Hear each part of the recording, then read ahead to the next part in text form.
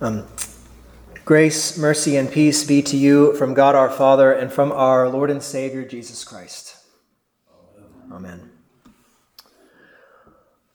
When I first got here as a pastor and we went through the whole cycle of Advent and Christmas and we got to Epiphany and I was preparing for my first ever sermon on this day, or on the day that we had celebrated it, I think we kind of switched it to a Sunday, which is tradition in a lot of places, and I'm thankful that we're trying to start something new or really reclaim something old and have a service on the day of January 6th. And it's one thing that I was reading, and in the translations that we have for that our church uses, it says that they were wise men from the east that came to see Christ. And we even have that great banner, "Wise men still seek him." And I think I kind of quibbled a little bit my first sermon on this. And, being a young pastor, we're wont to do that. And like, well, they're not really wise men. They're magi, right? Magi. And I went into the whole explanation of who the magi are. And y'all probably don't remember that explanation, which is why we have these services every year to remind you who these people were, right? The magi are a very interesting class of people. If you know the Old Testament, in Judah's in the exile into Babylon that the people of Judah went to, and Daniel and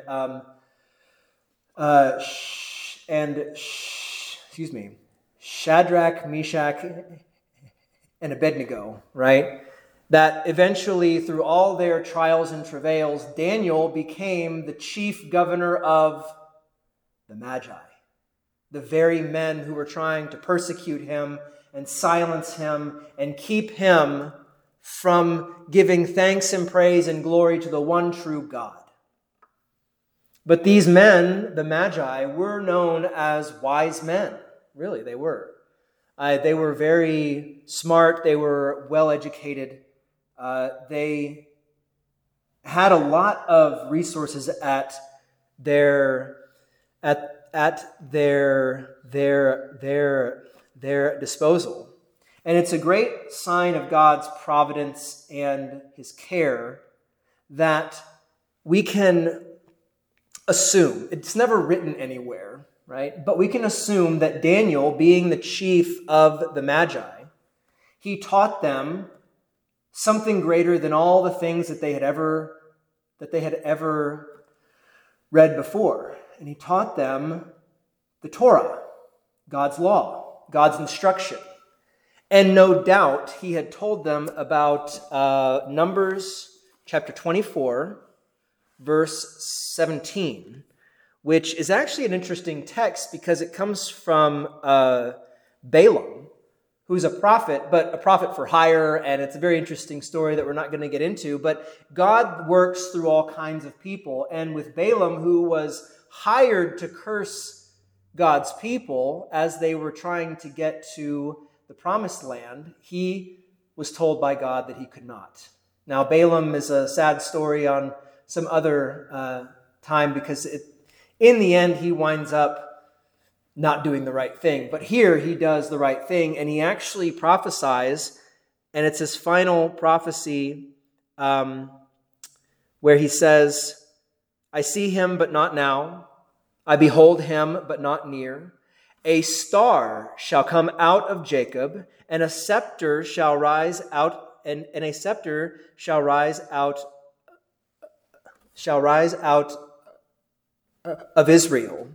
It shall crush the forehead of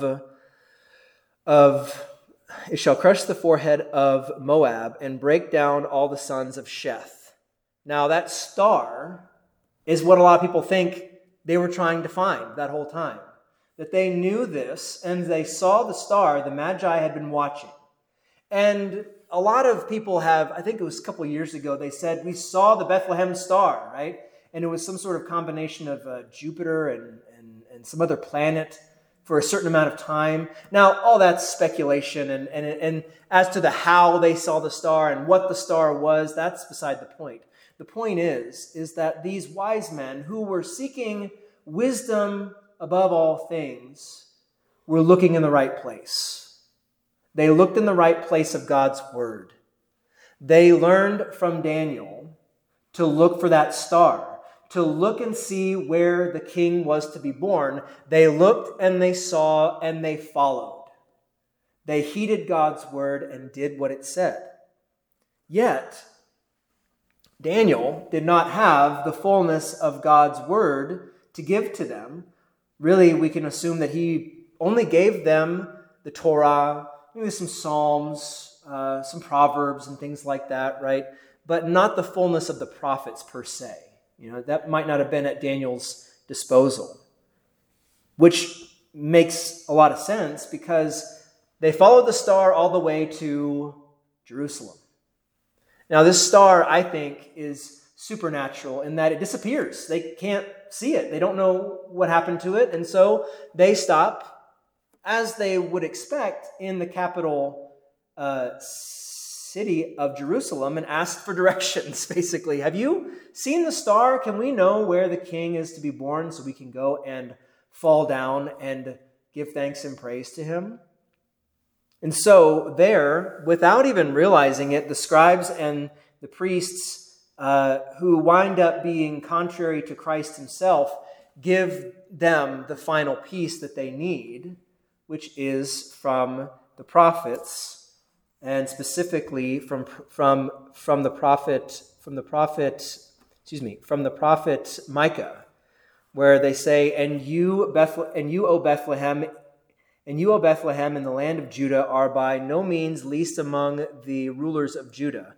For from you shall come a ruler who will shepherd my people Israel."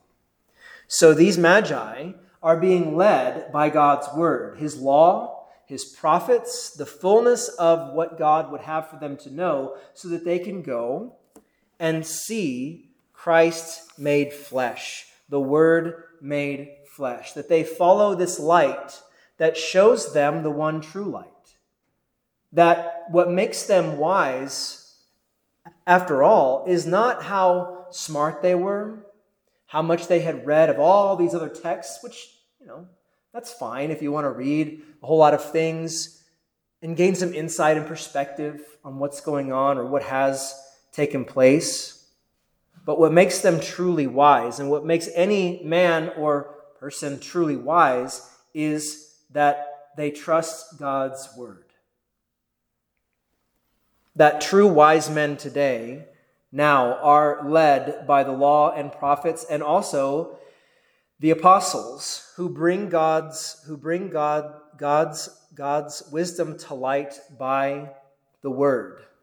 That St. Paul says, "To me, though I am the very least of the saints, this grace was given to preach to the Gentiles the unsearchable riches of Christ, and to bring to light for everyone what is the plan of the mystery hidden for ages in God who created all things." And he doesn't stop there. It's wonderful to really soak in what St. Paul is saying there, that he continues on, inspired by the Holy Spirit, to preach to the Gentiles, that the mystery was made known to me by revelation, and that the mystery is that the Gentiles are fellow heirs, members of the same body, and partakers of the promise in Christ Jesus through the gospel. That the mystery that he proclaims is not just that God came for Gentiles, but it's that he came for any of us at all. Any of us. That even God's chosen people had fallen away because they forsook their faith for other things made by man.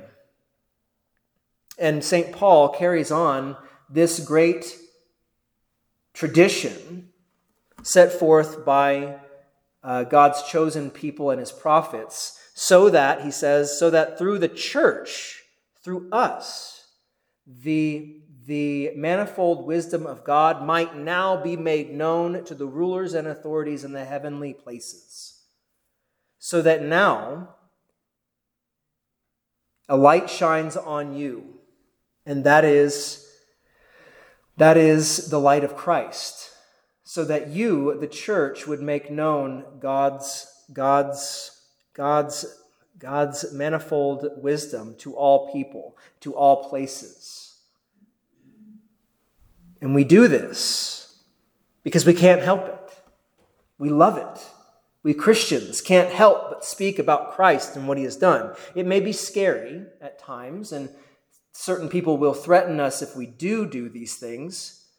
But he says, and St. Paul gives us great encouragement here, that this was according to the eternal purpose that he has realized in Christ Jesus our Lord, in whom we have boldness and access with confidence through our faith in him.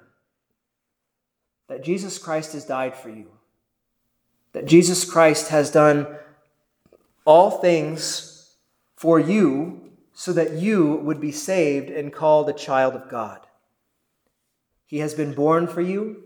He has lived his life for you. He has died for you. He has been raised from the dead for you. He has ascended on high for you and now reigns on high at the right hand of God, working all things for you and for your good, so that you would be children of God and trust in our Heavenly Father, so that you would be led by his light through all things, with boldness and access with confidence to him through our faith in him that he gives as a free gift. So let us be bold and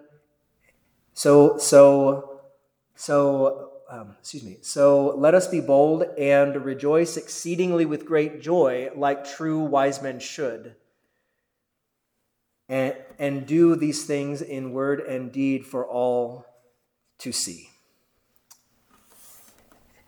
And the peace of God, which surpasses all understanding, will guard your hearts and minds through Christ Jesus our Lord. Amen. Amen.